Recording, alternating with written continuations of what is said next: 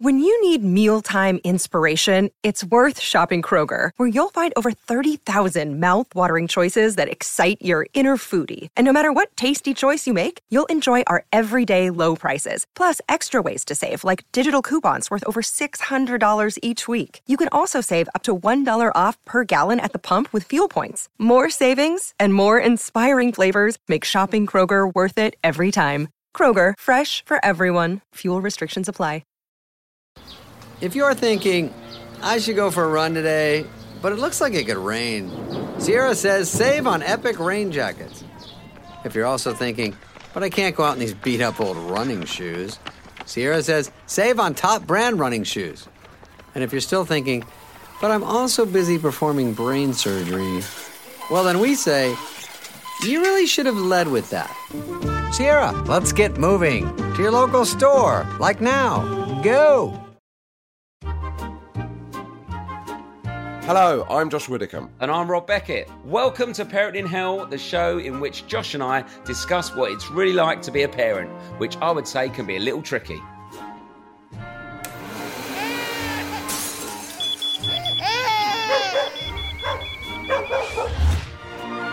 So, to make ourselves and hopefully you feel better about the trials and tribulations of modern day parenting, each week we'll be chatting to a famous parent about how they're coping. Or hopefully not. And we'll also be hearing from the listeners with your tips, advice, and of course, tales of parenting woe. Because let's be honest, there are plenty of times when none of us know what we're doing.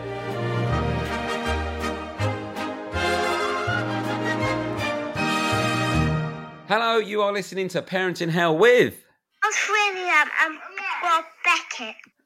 There we go. Efficient, I like it. 4-year-old Molly with some background from 1-year-old Evie. For some reason, this is the only podcast I'm allowed to listen to instead of yet more Trolls music. That is from Will McGrath.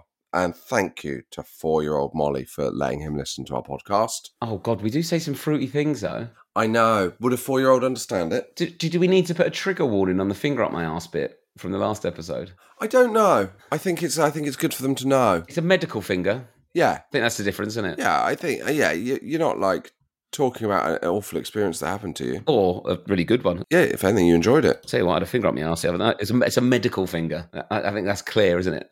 Yeah, I think that's very clear. It was a medical finger. How are you, Josh? All right? Yeah, I'm all right. Yeah, I'm fine. Yeah, looking forward to life being 3 months down the line. It's still pretty tough for you at the moment, isn't it? Let's not lie. Still not sleeping? You don't want to wish your life away, do you? But sometimes you do. You just want to skip through a couple of things. I do need to make a confession though, Josh. I did some audio without you. I covered on Radio 2. What? For Claudia Winkleman. Covered for Claudia Winkleman. I did on my own. How did it go? Well, I'd like to say thank you to all the Parent in Hell listeners that were very kind and got in touch and wished me well. However, it wasn't the ideal start to the show when I said, hello, you are listening to Rob Beckett on Absolute Radio. Oh, no. Yeah. Oh, no. Yeah. Oh, I bet you the blood drained from your feet at that point, Rob. Bright red. I felt hot. Whole body felt hot as I said that because I used to work on Absolute Radio, hence, and they at commercial radio they drill it into you to say that the name of the station all the time. Yeah, but it was horrible. I had that when I did Radio X or XFM as it was in those days, and then I did 5 Live, and more than one occasion I gave out the Radio X phone number to get in touch because it was just drilled into me. That is... But did you catch yourself doing it? Or did you just do it? Well, the producer very much caught me doing it, Rob. Oh, it was so horrible. Yeah, that is great. How was doing Saturday morning radio on Radio 2? It's great fun. Do you get any picks, Rob, on the music? You get a few picks, but they do sort of... Also... when you're doing cover, you don't really. I think if you're regular, you get more. What were your text topics? I was doing a lot of Claudia's items, so it was little wins and little things like that. So I think you don't want to rock the boat early doors. You don't want to come in and go, right, let's get rid of all this shit that Claudia does. There's a new guy in town. There's a new sheriff. I've got a really good idea about times things went wrong at work. Send them in. 889 at 912. The funny thing is, though, on Radio 2, the text number is basically the number of what it used to be. Oh, what, the frequency? Yeah, so what was it used to be? 88 to 90? 88 to 91, was it? 889, but it's 8891. So, and I was like, that's not normally how you read numbers, is it? Like, do you know what I mean? So it just spanned me out. Because it was like, you read the number, so let me find out what it is. What is it? Radio 2 texting, Radio 2 text number. I mean, I should know. I should be Googling it.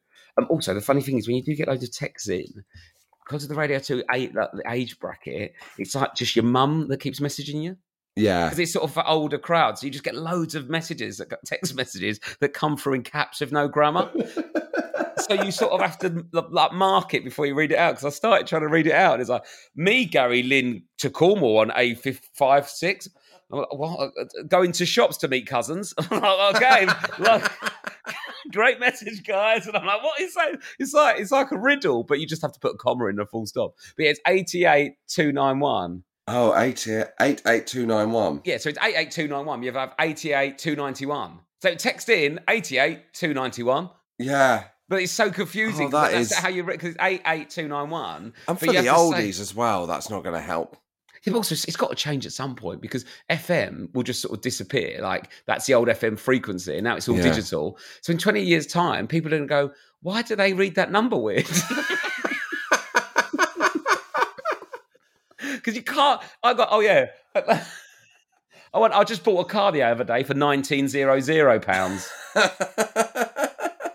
I mean, I don't want to. I mean, this is probably peak me being nostalgic, but it used to be really tough to tune in the radio, didn't it, Rob? Oh, if your dad moved the toaster for some reason, it would change it as well. Like if anything metal went near it. I remember once, so you don't wear your watch near the radio. I mean, come on. Don't wear your watch near the radio. Josh, I think Rose is going to be angry with you. Oh, no. Right, you've appeared on Bumble. What? Here, I'll send you a picture of it. Oh, no. Rob isn't the only one on dating apps. Luckily, it isn't a fake account. Someone, we probably can't put this on Instagram because it's a lady's account. Someone screenshotted it. It's you with a girl called Laura. She's obviously come and seen you at a show. And you're on a front picture of meeting Josh Widdicombe on a Bumble page. Oh, wow. Look at that. There we go. See, now, like, from a point of view, Laura looks lovely in that photo, as do you. It's just, Laura's a young woman who's trying to, meet someone. If you're a bloke, right, and you're swiping through and you see Laura there, Laura looks lovely, but I don't know if Widdicombe helps. No. I think she'd have a better success rate just a photo of her. Well, do you think if you go on a date with someone that's got one of those photos, you'd go, so you met Rob Beckett then?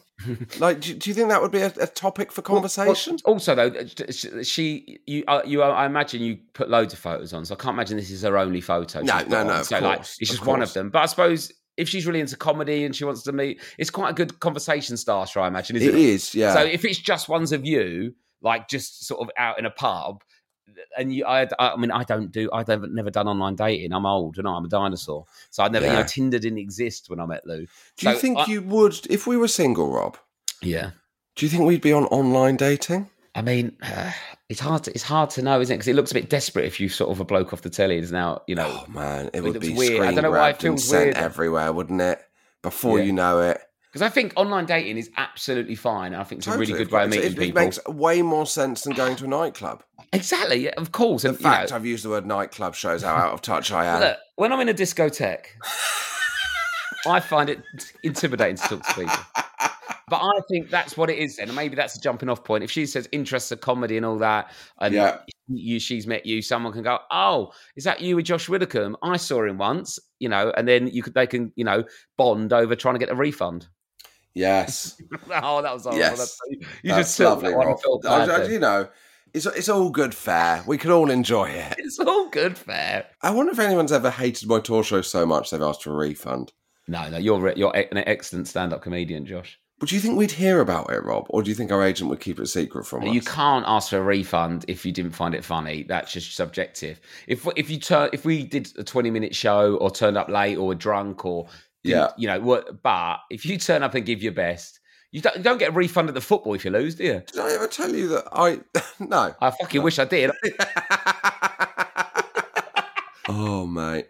I did a gig in Oxford. It was the first, not this tour, the one before, the first night of the tour. and they had a power cut, and the gig got cancelled. Yeah. Everyone got a drink as a kind of thank you for, sorry that your evening's been ruined. And then I was leaving, and a guy saw me, and he had a glass of red wine. He was like, "You all right, mate? Got a free drink. Brilliant night." And I was like, "You're genuinely pleased that you got a drink over seeing the show?" Like, so have I told you when I was in a train crash? Oh, yeah, you got derailed. Oh, yeah. In fact, I saw you that day, didn't I?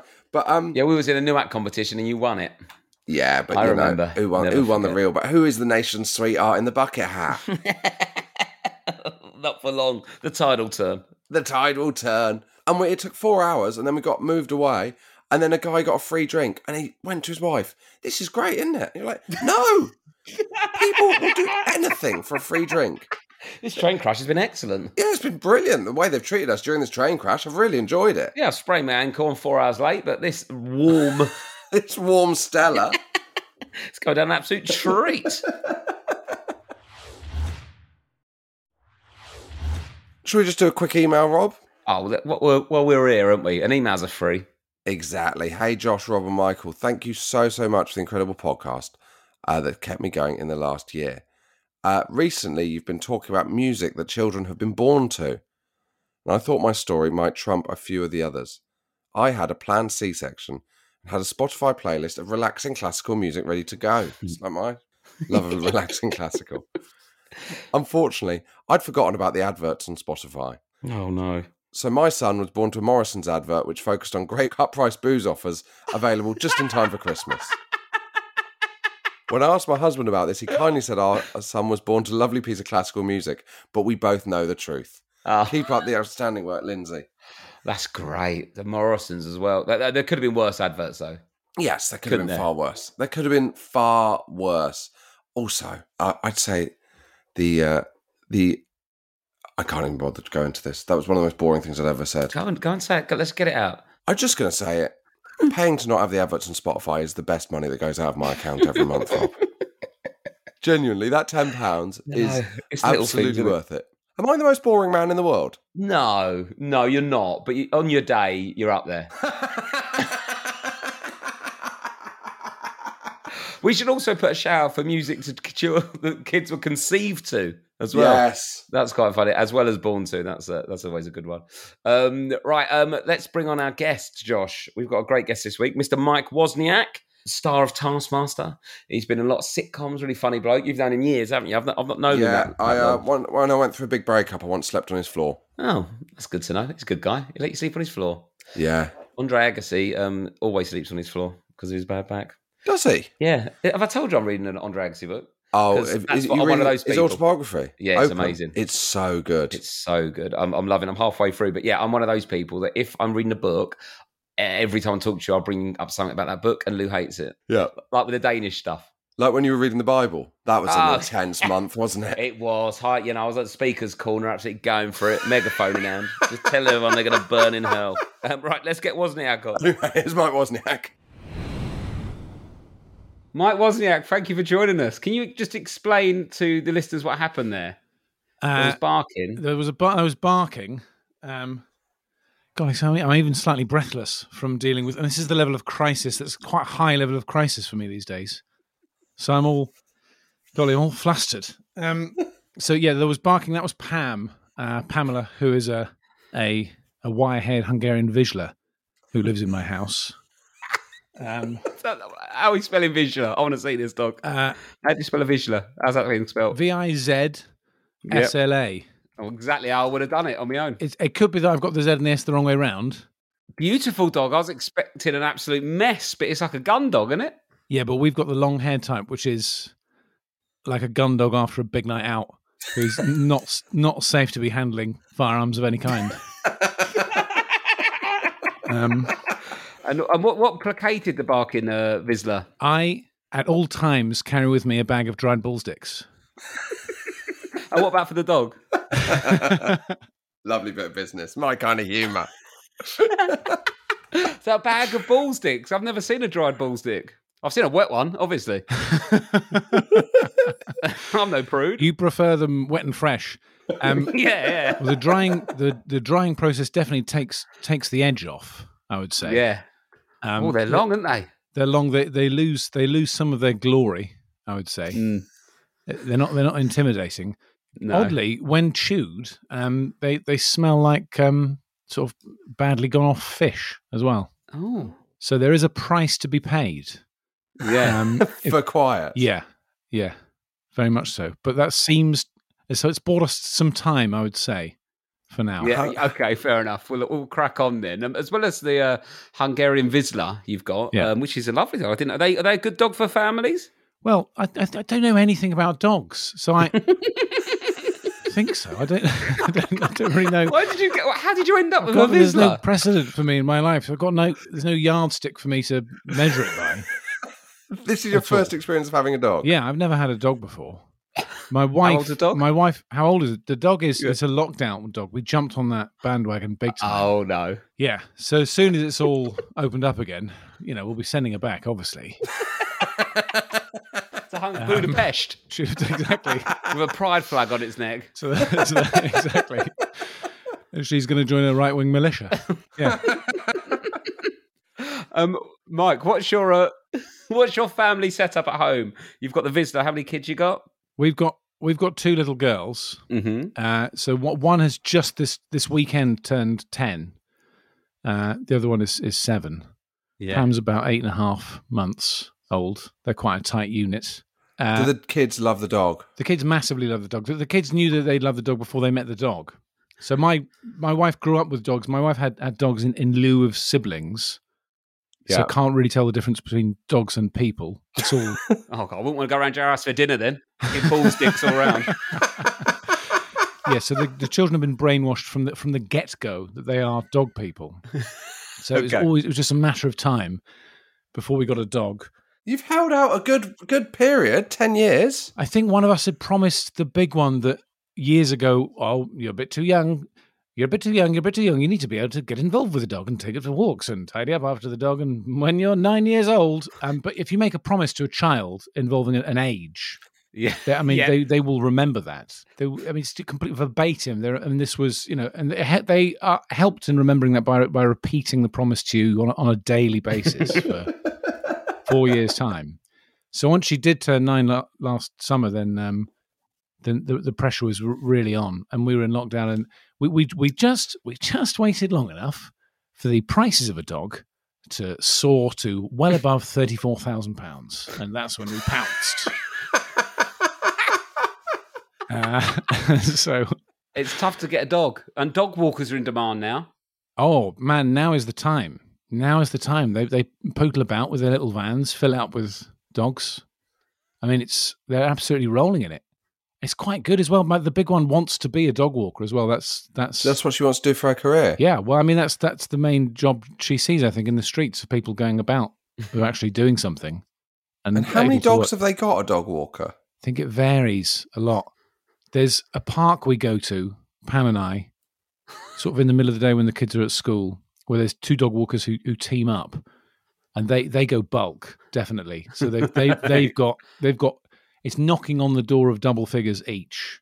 Bloody hell! Oh, that's too many. I thought it would be about 6. And that is intense. When for Pam in particular, who is, I mean, it freaks her out because they're all loose and they want to see this young pup and have a sniff about. And oh wow, it's intense. She basically crawls up my back and tries to pretend that she's just an unshaven backpack, basically, until they've all gone away again. And so your children back at school now, presumably? They are, yeah. So and your wife has a job where she leaves the house. She has an NHS job and is currently being worked to death. Yes. And then there's the sort of, her layabout husband. But that means you're stuck with the dog. I'm stuck with a dog, but I think I've come to terms with it. I think family life, a lot of the time, it is just a slow chipping away of your self-resolve and your self-esteem. And she's very much the last nail. My lovely little hairy last nail is what she is. So I've given in. First couple of weeks, I just thought we've made a huge mistake. And you're ruining the inside of the house. And then I looked at the inside of the house, and the inside of the house is a mess anyway. And then thought about the impact that she's had on my day-to-day life and my schedule. And even outside of lockdown, I'm mostly doing absolutely naff all anyway. So to be fair, she gets me out for the odd airing. She's doing you a favour. She is. Yeah. Your girls obviously are both in school, and what are they quite easy now at 10 and 7? You know that you're beyond the sort of toddler baby years, and you've not hit teenage years. Good. I mean, compared to what are you, Josh? Where are you up to now? Is it 7 weeks? 6 weeks? 7 weeks. Yeah. Good grief. Yeah. So I mean, it's not. You know, they're sort of fully sentient human beings and all that kind of stuff. I mean, they can go and get themselves a drink and all that kind of thing. You know, they're quite advanced at 10. pretty advanced. So I think, this is quite a nice age, I think. Honestly, I don't have a great deal of complaints about them specifically.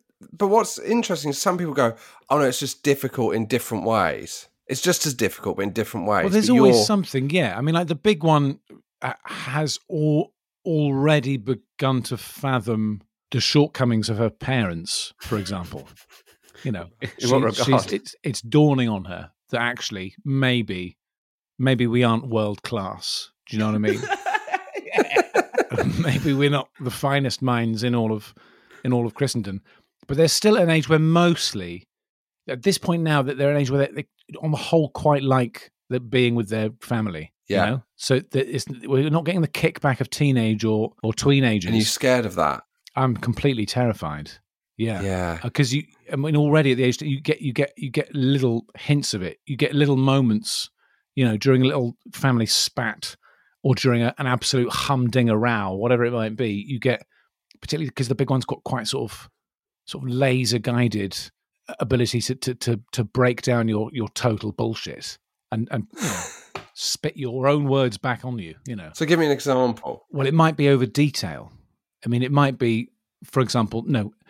You're trying to be no. We're going to talk about this. Actually, we're going to sit down just for 5 minutes, and we're going to talk about why, you know, what you did with your sister, it wasn't quite right. Okay, and then there's a sort of beep, beep, beep, beep, beep, beep, and she set a timer on her watch for precisely 5 minutes, and you said after 5 minutes we would stop, so I'm off. Goodbye, thank you.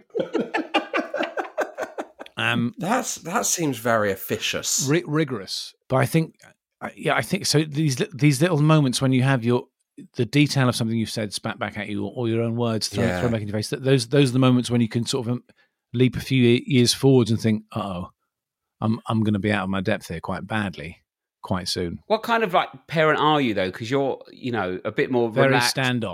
very standoff, arm's length. Well, no, but like I can't take anything you say really that seriously. You're always being quite silly and funny and messing about. But then, like, that's great for a mate or a comedian. But then, if you've got to like lay down the law, not for a father, not for a father at all. No, dreadful, really unhelpful. So how do you balance it? Balance. He says. Balance. Oh, the golden chalice of balance. I don't know that I do necessarily balance it. I think on the whole, I'm just like this. Well, maybe, but then sort of maybe occasionally just go completely apeshit, you know. 0 to 60. So it's a sort of steady stream of like, you know, slightly under the level of what could be deemed as helpful. And then in attempting to correct any of my failings, just trying to correct them all in an intense bollocking. And you live in Exeter. We do, yeah. And did you move to Exeter before you had kids, or did you have kids? By a matter of days, basically. Oh, really? Yeah. So, yeah, my wife is, as you know, Josh, because you know her well, is from this neck of the woods. And I think always yearned to come back, you know, salmon swimming back upstream thing. When we had a family, and I've always loved Devon, and we sort of imagined that we would. Yeah. I think I imagined that we might do it when we had made our fortunes in London, and then, you know, we would return heroes to Devon. But we were completely skinned. We just sort of did it anyway. We also have the kicker that just around the corner are her parents, who I've been very, very lucky with them because they're genuinely delightful people. Yeah. And good fun. And to be honest, without them as our sort of little support network, we would be completely stuffed. And so we moved. Yeah. And then not long. It was days or a couple of weeks maximum before the big one was born. So so moving here has been like the beginning of family life. Bosh, on you go, get on with it. This is it. This is your new existence. Take it away. And did you know anyone? There were one or two people from sort of previous jobs and people who'd sort of moved around, but not really, not well. Certainly didn't have any sort of mates who were sort of properly around the corner. Yeah. That. God, that must have been quite an isolating start to it all. It was odd, and most definitely, pretty much anyone that I might at that time in my life, have called up to see if they fancied a pint or whatever. They all in London, everyone in London, So that was curious. Although they're starting to scatter now to the four winds. Have you been forced to kind of make friends at the school gates then? I'm part of the community now, Josh. I'm fully ensconced.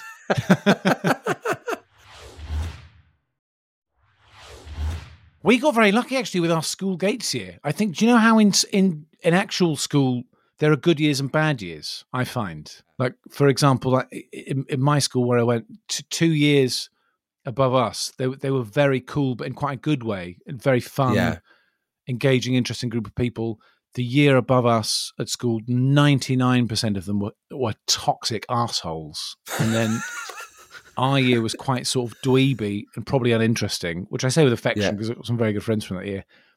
So there's a sort of flavour, and I think there's a flavour of the school gates years as well. And our year, there's lots of quite fun people. So do you go on the lash with the people from the school gates? It's happened. It has happened. Yeah, we've now got some firm buddies. Oh, I'm tempted to do a dad's pub trip. To the girls' parents in my daughter's school. Nice. And how was that first time? Because it's hard to know, isn't it? That how fucked you can get in front of other people who kids go to your school. It's basically what it is, isn't it? Then you've got to show up at the school gates knowing that you've got. Oh, you had a big one, didn't you? Oh God! Small talk banter. So how were the drinks been with the other parents? Well, I didn't take that approach, Rob. I didn't just sort of kind of suggest it. I went in it took quite a long time for me, and my wife is far more sociable than I am, and she was more involved on the sort of tiny kid circuit when the kids were really small. So if I went to a play group, I'd go and I'd play with the kid, and then I'd sort of leave again pretty much without talking to anyone else at all. Whereas she would go and just talk silently come and leave, and they'd be like, "Who was that man with the baby and a moustache?" Exactly. Yeah, I think I've read about him in the news somewhere. We should. I think we're supposed to alert this number. Don't approach him.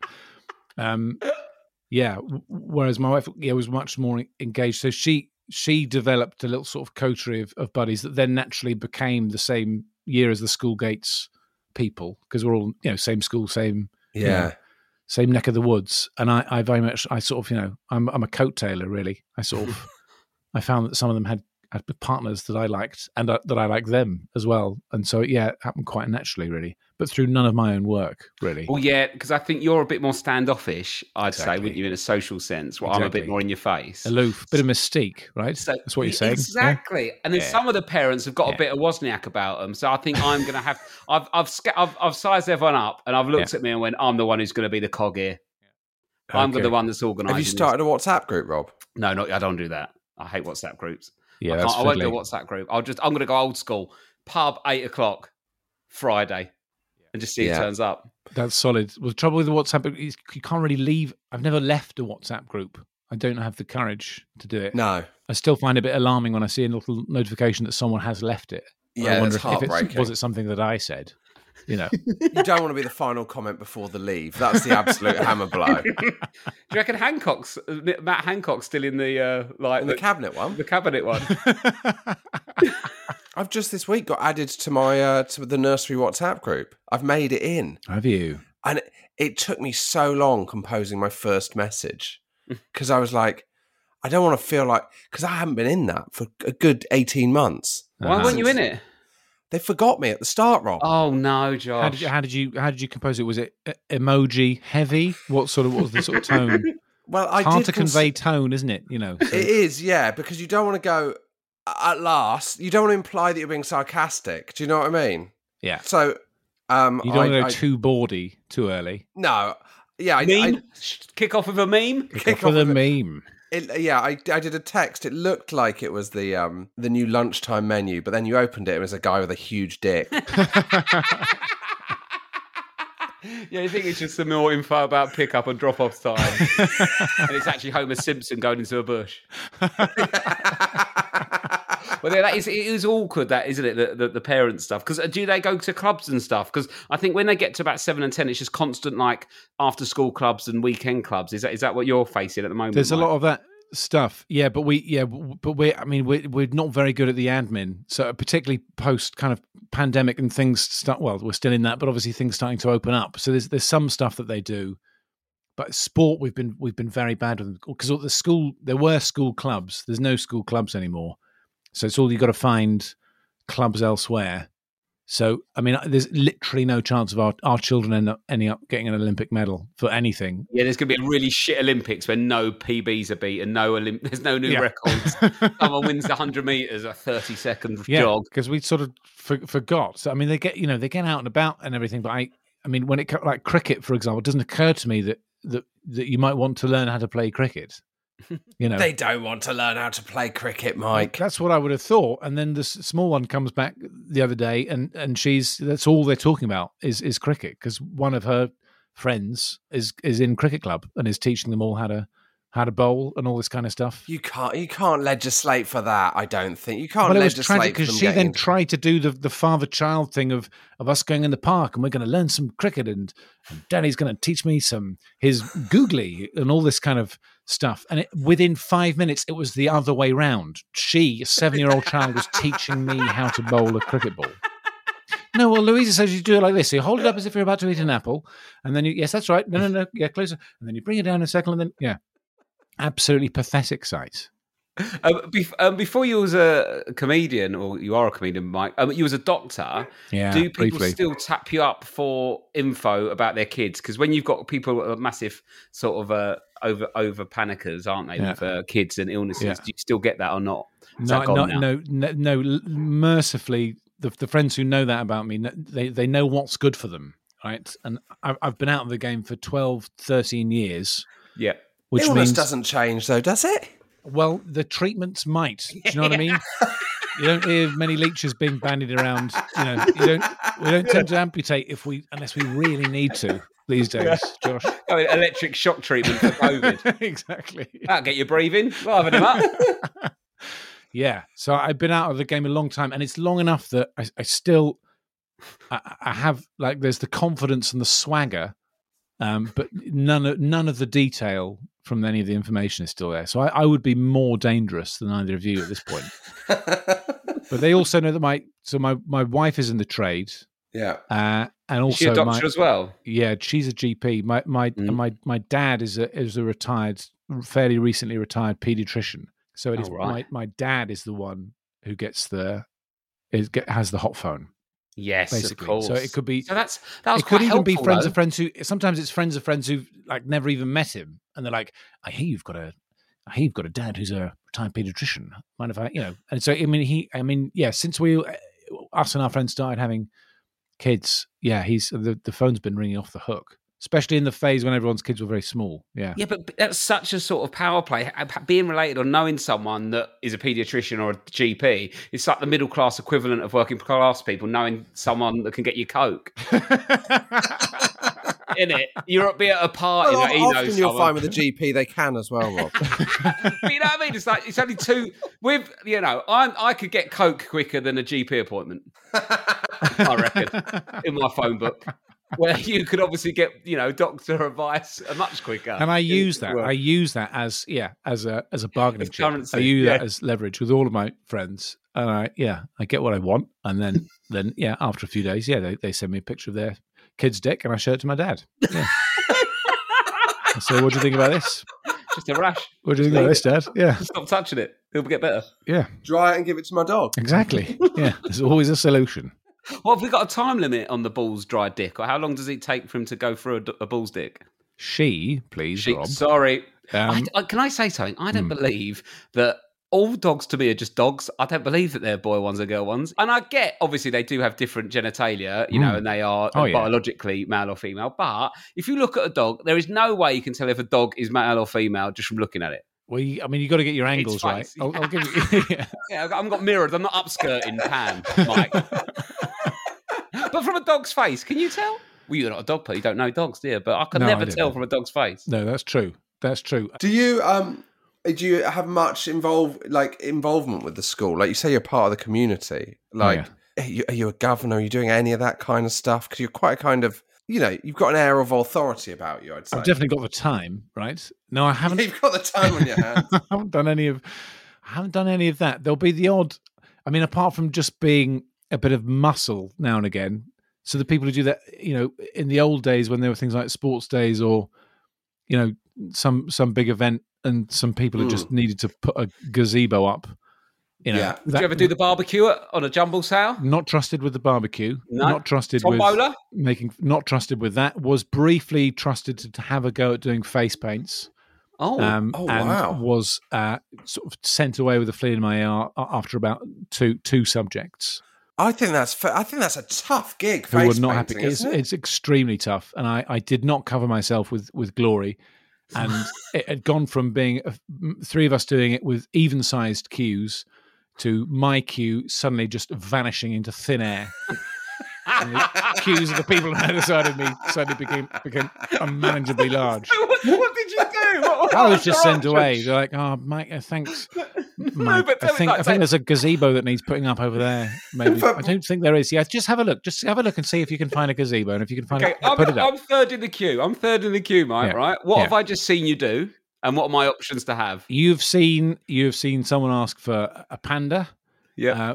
That's easy, isn't it? White and black. Very, very quickly, they look like they've been subjected to a very serious gang beating. There are debates as to whether or not the white and the black is the wrong way round in the eye patches. There is smearing down the side of the neck. There's complaints from the subject that they're having difficulty seeing now. The eye is stinging and so on. You've got a funny taste in the mouth. Probably shouldn't be in the mouth or eyes or nose. Yeah. And then the next one, were you confident going into it? No, not at all. I'm not very good at anything arts and crafts at all. And it was just, you know, these things that they're fast, they're fluid. You react. If you're part of the general cache of general helpers, you know, and someone says, "Oh, Mike, we're a person down on the, you know, on face paints. Could you just go and do that for a minute?" I don't think that's sorry, Joe said, "I don't think that's a great idea because just do it, Mike. Just please, okay." And then, yeah, never again. Never again. Have they ever called on your? Because they must be like, you're the person that should do the speaking or the, you know, that happened once. Did it? And that was in a general sort of school and community event in a nearby park where there are a couple of live things going on. Like there was a little band and there was a little kids theatre troupe that, you know, that did manage to corral the attention of the crowd, and they asked me to do stuff in between and do some. Oh, you're a stand-up, Mike. Maybe you could do some bits in the. Oh no! I was like, I don't know. Might not be a good idea because there's loads of stuff and there's people dunking apples and there's little tables over there. I don't necessarily know that everyone's going to listen, and it's probably not really one for sort of gags, or I tend to do quite long-winded stories and sort of shaggy dog's tales, and they're not. might miss bits of it. Oh, I could just do it. I just help. I'm getting hot. Okay, and then just absolute toe curling. Me speaking into a microphone. A couple of pensioners looking at me quite confused. Should he really have the microphone? Who is this man? Oh man, alive! Oh, that's making me welcome to the community fair, everybody. And there's a round of applause for just purest agony. But so again, that wasn't suggested next time around. So I'm slowly whittling down my community duties by saying yes and then executing them so poorly that I'm not asked back. How was you at the baby stage with all the sort of night feeds and the sort of getting up and the nappies and stuff like that? Was that almost easier in a way? I've talked about this before elsewhere, but I'm a very heavy sleeper, and arguably a dangerously heavy sleeper. And also I can go to sleep anywhere, and will fall asleep very quickly. So, for example, things weren't looking good when I found myself being woken up by a midwife about an hour before my first child was born in the seat next to my screaming wife.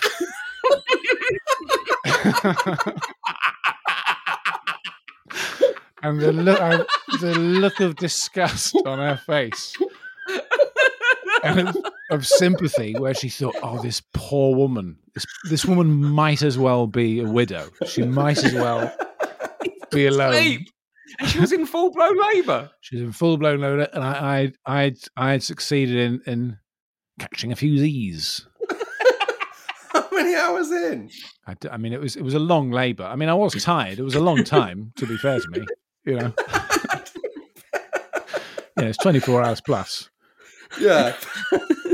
It had been a bloody grueling day. I was knackered.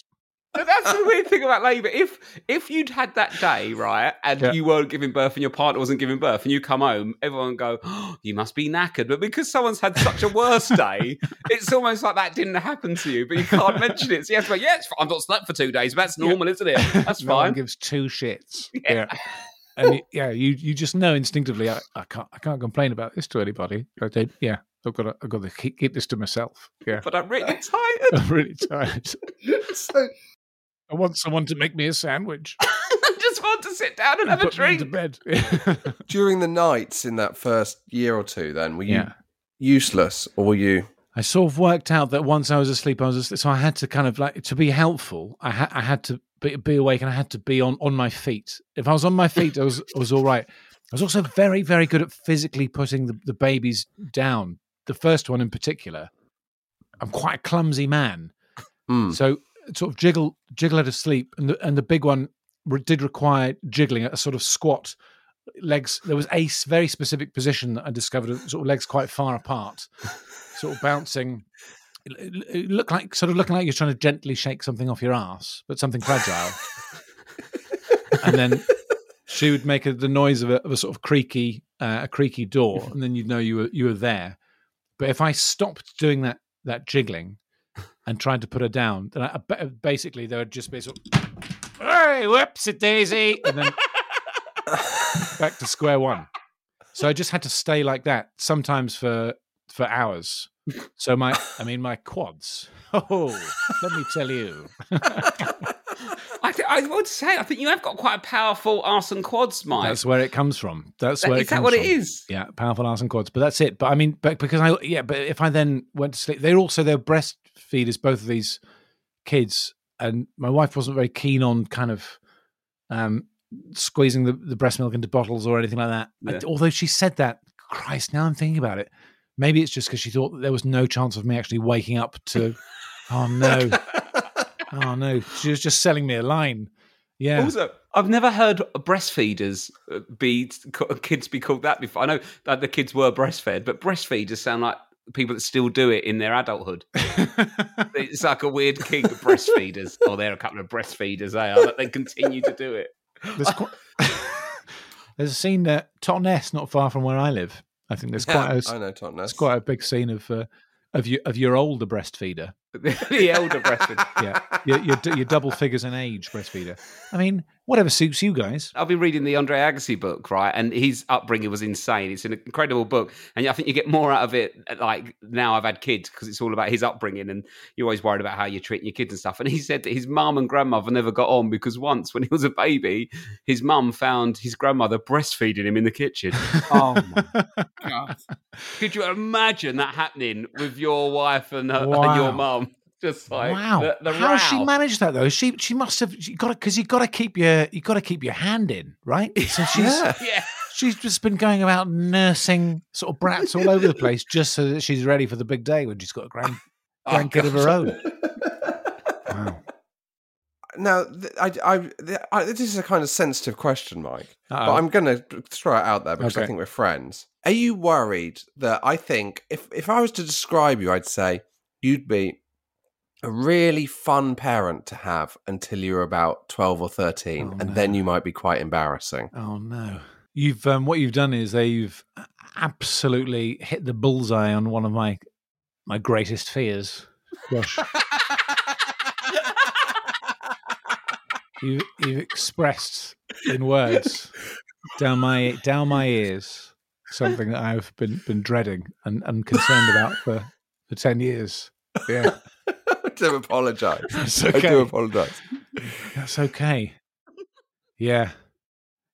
Like, because I would say, Mike, that you are, you don't mind embarrassing yourself on TV. You don't mind making yourself a butt of the joke, so to speak. Yes. Yeah. Do you think having teenage daughters would make you change your kind of approach to life in that sense? I don't know.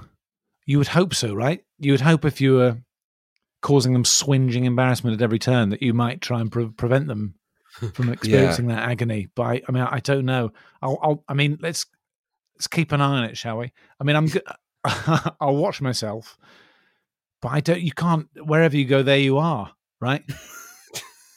And I think sometimes if you embarrass people, sometimes you do that not because of something you've said or you've done, but just because you're standing there with a big red puffy face and you've got a big moustache in the middle of it, and you don't really know what to do with your hands or something, you know? What would you do if your daughters said, "Dad, this moustache has got to go.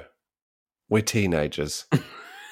Give us a chance. But I've got a guest part in Horrible Histories coming up where I get to play a 1940s scientist. So please, I don't like to use the false ones because they're all sticky and they feel gross. Have you done any kids TV? I have done a bit of Horrible Histories. Have you? Bit. And did your daughters love it? They did, actually. And again, I think because they saw that when they were smaller. It doesn't occur to them that it might be odd that Dad's on the telly or whatever. It's not a novelty just because it's been the job. Yeah. Or they're not impressed by it or anything like that. Yeah. Thank goodness. Yeah. But that was just, I did a couple, I bloody loved that job. I'd have loved to do more. But so that was fun. And also that's quite a nice thing for them to have seen me in for the first time because it's such a good show. Rather than, if you were like an embarrassing neighbour in Waffle or something like that. Exactly. Yeah. Or someone one day... No offence to Hobbobs, by the way. Yeah, someone one day gives me my own sitcom and I make an absolute fucking pig's ear of it. And it's sort of famously the worst piece of television ever made. And then that's what they see. That's the fear. You've always got Horrible Histories. Exactly. I had a strong start. I auditioned for Waffle the dog. Oh, you did what? You auditioned to be Waffle? To be Waffle. Did you? It's quite an extensive audition as well. The voice? Yeah. Yeah, just checking. But you were not interested in dogs at all at that point. No, I know. I had to really deploy my incredible powers of acting for that one. I had to pretend to be a man pretending to be into dogs who was trying to pretend to be a dog. It was complex. It was too many levels for me. How far did you get? Did you get close to it? Well, it was only one audition. It was quite long, I mean, normally in auditions, I'm in there for about 3 minutes, max. And they're like, yeah, thanks, that'll do, These days, it's all kind of casting tapes. You have to send in little videos of yourself. Yeah. And you can tell on Vimeo how many times they've been watched, or in my case, often not watched. And you can also tell how many people completed the video, Oh, no. And that is a crushing statistic, let me tell you. Oh, God. What's been your best numbers and worst numbers? Do you want to share? I did something quite recently. Oh, it's something where I can't even say what it is because the levels of secrecy were similar to that of the nuclear codes, right? There were NDAs everywhere, watermarked things, but it was basically a kind of a sort of epic fantasy thing. Yeah. And it's a tiny, tiny part. And there were 2 views, one of which was complete, one of which finished after, I think, about 16 seconds. And then I worked out later that the one that was complete was me checking that the video was all right.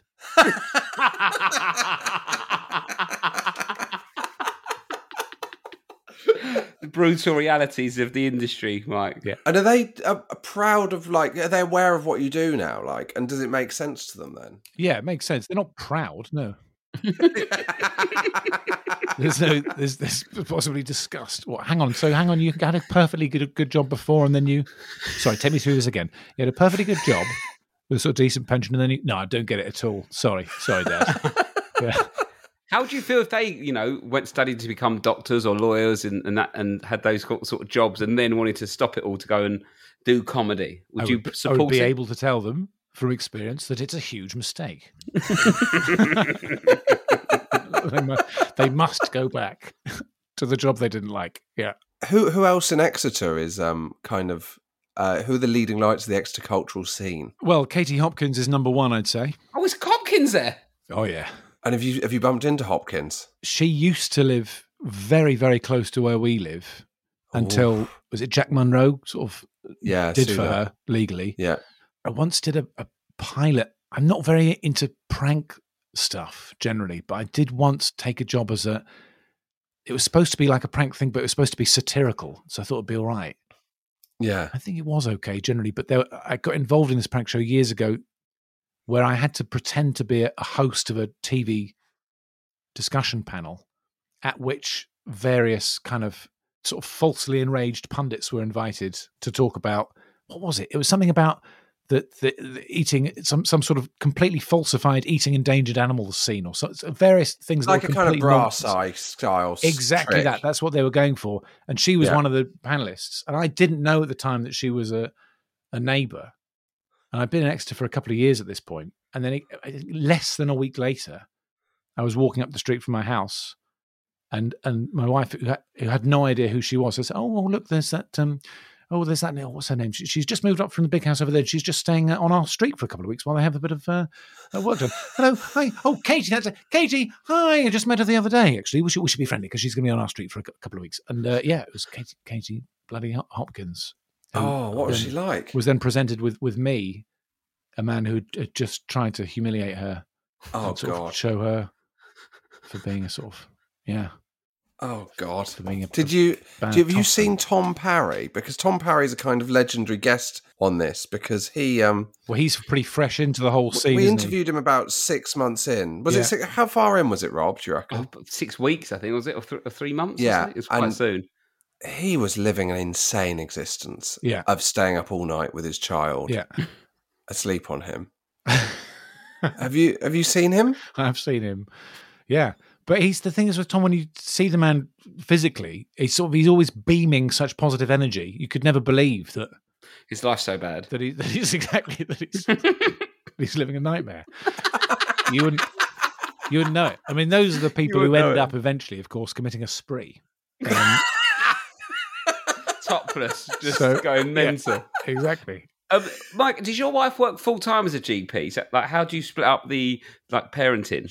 She's fallen into the trap of many a working mother where she's kind of part time, full time. So she's got a sort of part time contract. But if you totted up the hours that she does, I mean, it's just a full time job. There's no two ways around it. It's a very busy full-time job with long hours. And so do you do a lot of the pick up and drop off and all the dinner after school and all of that? Is that you? Somehow it's a mixed bag because her hours are funny as well. I don't know, we find a way because she doesn't want me to do all of that because she doesn't, so she'll sometimes, if she's got some paperwork and stuff to catch up with, then sometimes she'll go in very late when the kids are asleep or something. Do you know what I mean? So she might have a fun bit of day where they're back from school, and so she actually gets to see them and enjoy a bit of life. And then the time that she could just spend having one-on-one time with me, she chooses that's the expendable time. That's the time she could probably do without. Thanks. Yeah, which is very wise. And also there's the in-laws as well who are sort of pivotal. Especially if I have to disappear off somewhere for a gig or a little acting job or something, and then they are completely vital to our existence. That makes a massive difference. It's the same for us because it's huge. With Lou's parents are nearby. My parents aren't far either, but they're literally around the corner. Lou's, and both sets of parents really help. But it's literally, if I had someone run me up, offer me a gig now, I can get childcare. I couldn't do it just to go to the pub, obviously, because they start to get the ump. But you could pretend that you'd got a gig and go to the pub. Yeah. Well, yeah, I could, but I'd never do that. Because round the corner, you've got that baby boomer slave labour ready to go. Exactly. Yeah. And sure, I might go and do an unpaid gig for 5 minutes just so I can get pissed after. But I was working. And you get on really well with them, do you? Yeah, thank God. I mean, I've really landed on my feet there. It's amazing. I've got no complaints. Yeah, zero. I mean, they're up because I'm so useless in the house as well. Like DIY, for example, that kind of stuff, very, very bad. And it's a bit like the face paints. You know, if I do, rarely I will be allowed to do something, and then it will go catastrophically wrong. The last time I put up a shelf was about 15 years ago, and then my wife and I were working up in the middle of the night because the shelf that was stuffed with quite heavy medical textbooks collapsed onto our heads in the middle of the night. You know, and so I mean, there was an occasion just before the pandemic started where I realised that my father-in-law had come into the house because Lucy was working really hard. And he had come into the house while I was out to change a light bulb. And at that point, I thought, okay, Mike, you're not pulling your weight DIY-wise. That is bad. This is something you could have got around to. And also, looking at my notebook, did not need to go on a to-do list at all. Did not need to be written down. No. Just needed to be done. I worry about this because... Is it that our generation is just shit? Like, I think we might just be shit. I think you don't need the at. It's just, I think we might be. Yeah. Because in 20 years, are we going to be able to help our children with practical tasks? We've got. I think the problem is we've got too old and had it too easy. Before we haven't had any major hardships. Like we haven't had a ruddy good war. You know, with. Conscription, for example, to give us some more to thin out the people like me, you and Rob. Exactly, and we haven't had to deal with a pandemic in our formative years, and therefore deal with not being able to have everything that we might have wanted at the drop of a hat. I think it also is to do with like what we do as jobs, though, because we are just pathetic, like needy attention seekers that go out and talk for a living, where other people do have proper jobs where they learn kind of, you know, the kind of stuff where like it all feeds into it. Do you know what I mean? Or if they've got they mates might have had to learn a bit of plumbers, resilience and all that kind of thing. Yeah. Or they've got a mate that they can say, if you did do this job, like if you've got mates that are plumbers and carpenters and stuff like that, you can say, show us how that works. But like if you haven't got any of those people, you just sort of go, oh no, and just rely on dads or fathers-in-laws. Oh, show me how you operate that marionette puppet, please. Yeah, it's not. Yeah, exactly. It's not coming in. I want to know how to locally record on QuickTime and send it on a zip file. Sure. We always end with the same question, Mike. And you've been very positive about your wife. But Rob, what is the final question? Well, it's Crosby's Law, introduced by Matt Crosby, where what is the one thing that your partner does parenting-wise that annoys you, but you can't bring it up without there being a bit of an argument? But if she did listen to this, she would think, yeah, Mike, you've got a point there. Fair enough. Oh, I'd be for a start, I'd be reaching for it. And also it's probably clear from our chat, and it's certainly very clear to anyone who knows us that if either of us got picked off, what would happen to the children would be very different if it was me as opposed to her. Do you know what I mean? I mean, if I got squashed under a grand piano immediately after this, there'd probably be a few days before anyone noticed necessarily. That dog's barking a lot. What is it barking at that piano? It's probably a bull's dick under there. She's quite a chaotic creature, I would say. But that's kind of part of the fun. Both. But I don't. These are not things that I would change necessarily. For example, I mean, it might be that I might, like, were I to sort of rewire her brain so that she did know where her phone or her keys or her wallet was, or where she parked the car, or, you know, all that kind of stuff, or any of that, then you'd lose quite a lot of the other stuff as well, I think. I mean, in homeschooling, for example, there I was with my grammar school education, trying and failing to sort of, you know, drill in verb tables and long division into children who had no idea what the fuck I was talking about. It was just making their education worse, just stressing them out and not really understanding anything I was telling them either.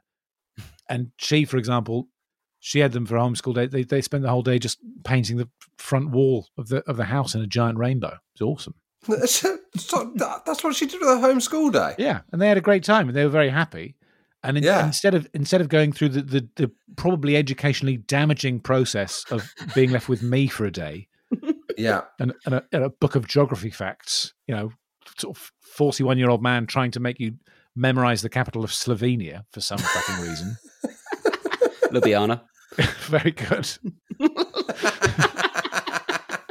And spell it correctly. Take it away, Rob.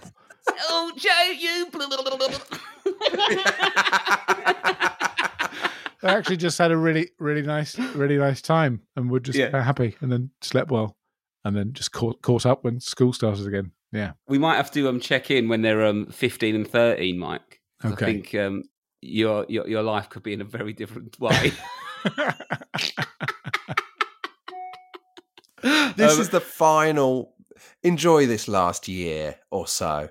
Oh man! Before it all changes, Mike. I've still got the small one though, right? The small one. They've got a bit more time in the small one. Although maybe perhaps she'll become. Do they become teenage when the older one becomes teenage? Do they? Well, they become teenager quicker, don't they? Do they just follow their older precocious sister? Adolescence kind of thing. So the thought of you sitting your daughters down to tell them about the birds and the bees. Ah, yes. Well, I've already written that speech out. That's ready to go. It's a 2-hour monologue. Yeah, with hand-drawn illustrations. This is Mummy, this is me, and this is Pam. She's not involved. That's just for a little bit of fun. What Pam's doing with that bull's dick, that's not how you do it. Mike, it's been an absolute joy. Thanks for having me. I wouldn't find you embarrassing at all. But on the embarrassing thing, before you go, Mike, have they seen you on Taskmaster shitting yourself? They have. And what do they think? They have. Well, they. I mean, obviously, for the record, it was a hemorrhoid, right?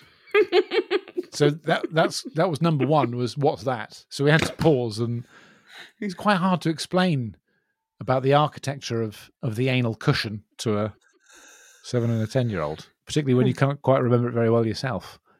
But they took that surprisingly well, I don't think. And also, I was slightly dreading that episode, School Gateswise, because I knew that lots of other kids were watching it. And I thought they might get a bit of a hard time, or there'd be lots of kids going, your fucking dad's arse has fallen out of itself. For context, if you haven't seen Taskmaster, this is where you had to fart. I was given a task to fart, which ordinarily is not an issue. Something I'm known for in the house.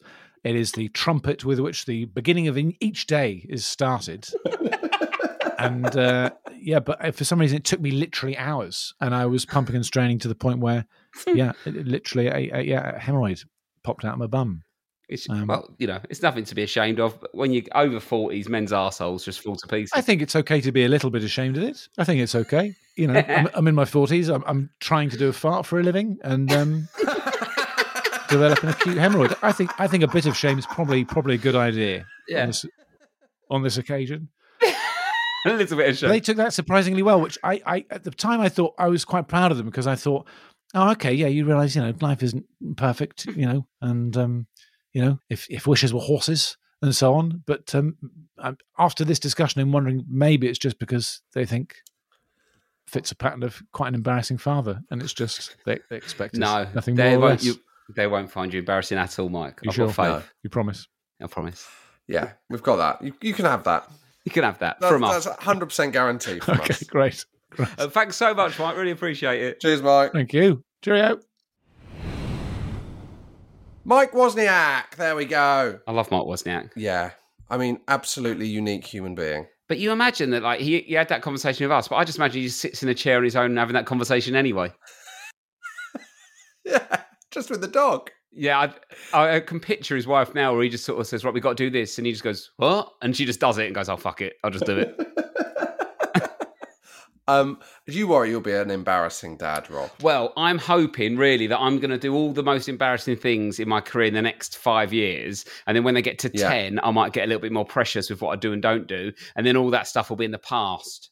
So it'll be like archive stuff, which is, like, you don't want them at 14 at the school gates and you're having a colonic on Sky One. That's already happened. No, exactly. You want that to just be on YouTube, don't you? Yeah, because the kids don't watch that. Teenagers won't see you. They're not on YouTube. They famously just watch scheduled TV, children. That's how it works. 1, 2, 3, and 4. They don't even bother with 5. No, exactly. Bit too modern for them. Exactly. But no, I don't worry too. What about you? Do you worry? A bit. Yeah, I think so. I mean, it feels so far off at the moment. Yeah, Do you know what I mean? Josh, we're comedians. The things that ruin all comedians is 1, they want to be taken seriously. 2, they get into politics. Or 3, they want to be a singer. Those 3 things will ruin a comedian's career. Well, good news, Rob. I can't sing. I've got no interest in politics, and no one's going to take me seriously, so it's fine. I will bring out a swing album. I think that's okay. It's just if you try and do a cool singing thing. Yeah, I can imagine you doing. I'll do some Christmas classics. It'll go to number 1, and then you'll tour, and it'll actually sell better than any of our stand-up has sold on tour, and you'll be Bradley Walsh, hated by the whole circuit. That's the dream. Hated by the whole circuit, but that's what you want as a comic. Absolutely. If everyone hates you, you're doing it. You're building a swimming pool off the back of your cover of Mac the Knife. And heating it up with my way. Right. See you later. You've got to go and pick up the kids, haven't you? Bye. Yeah, bye.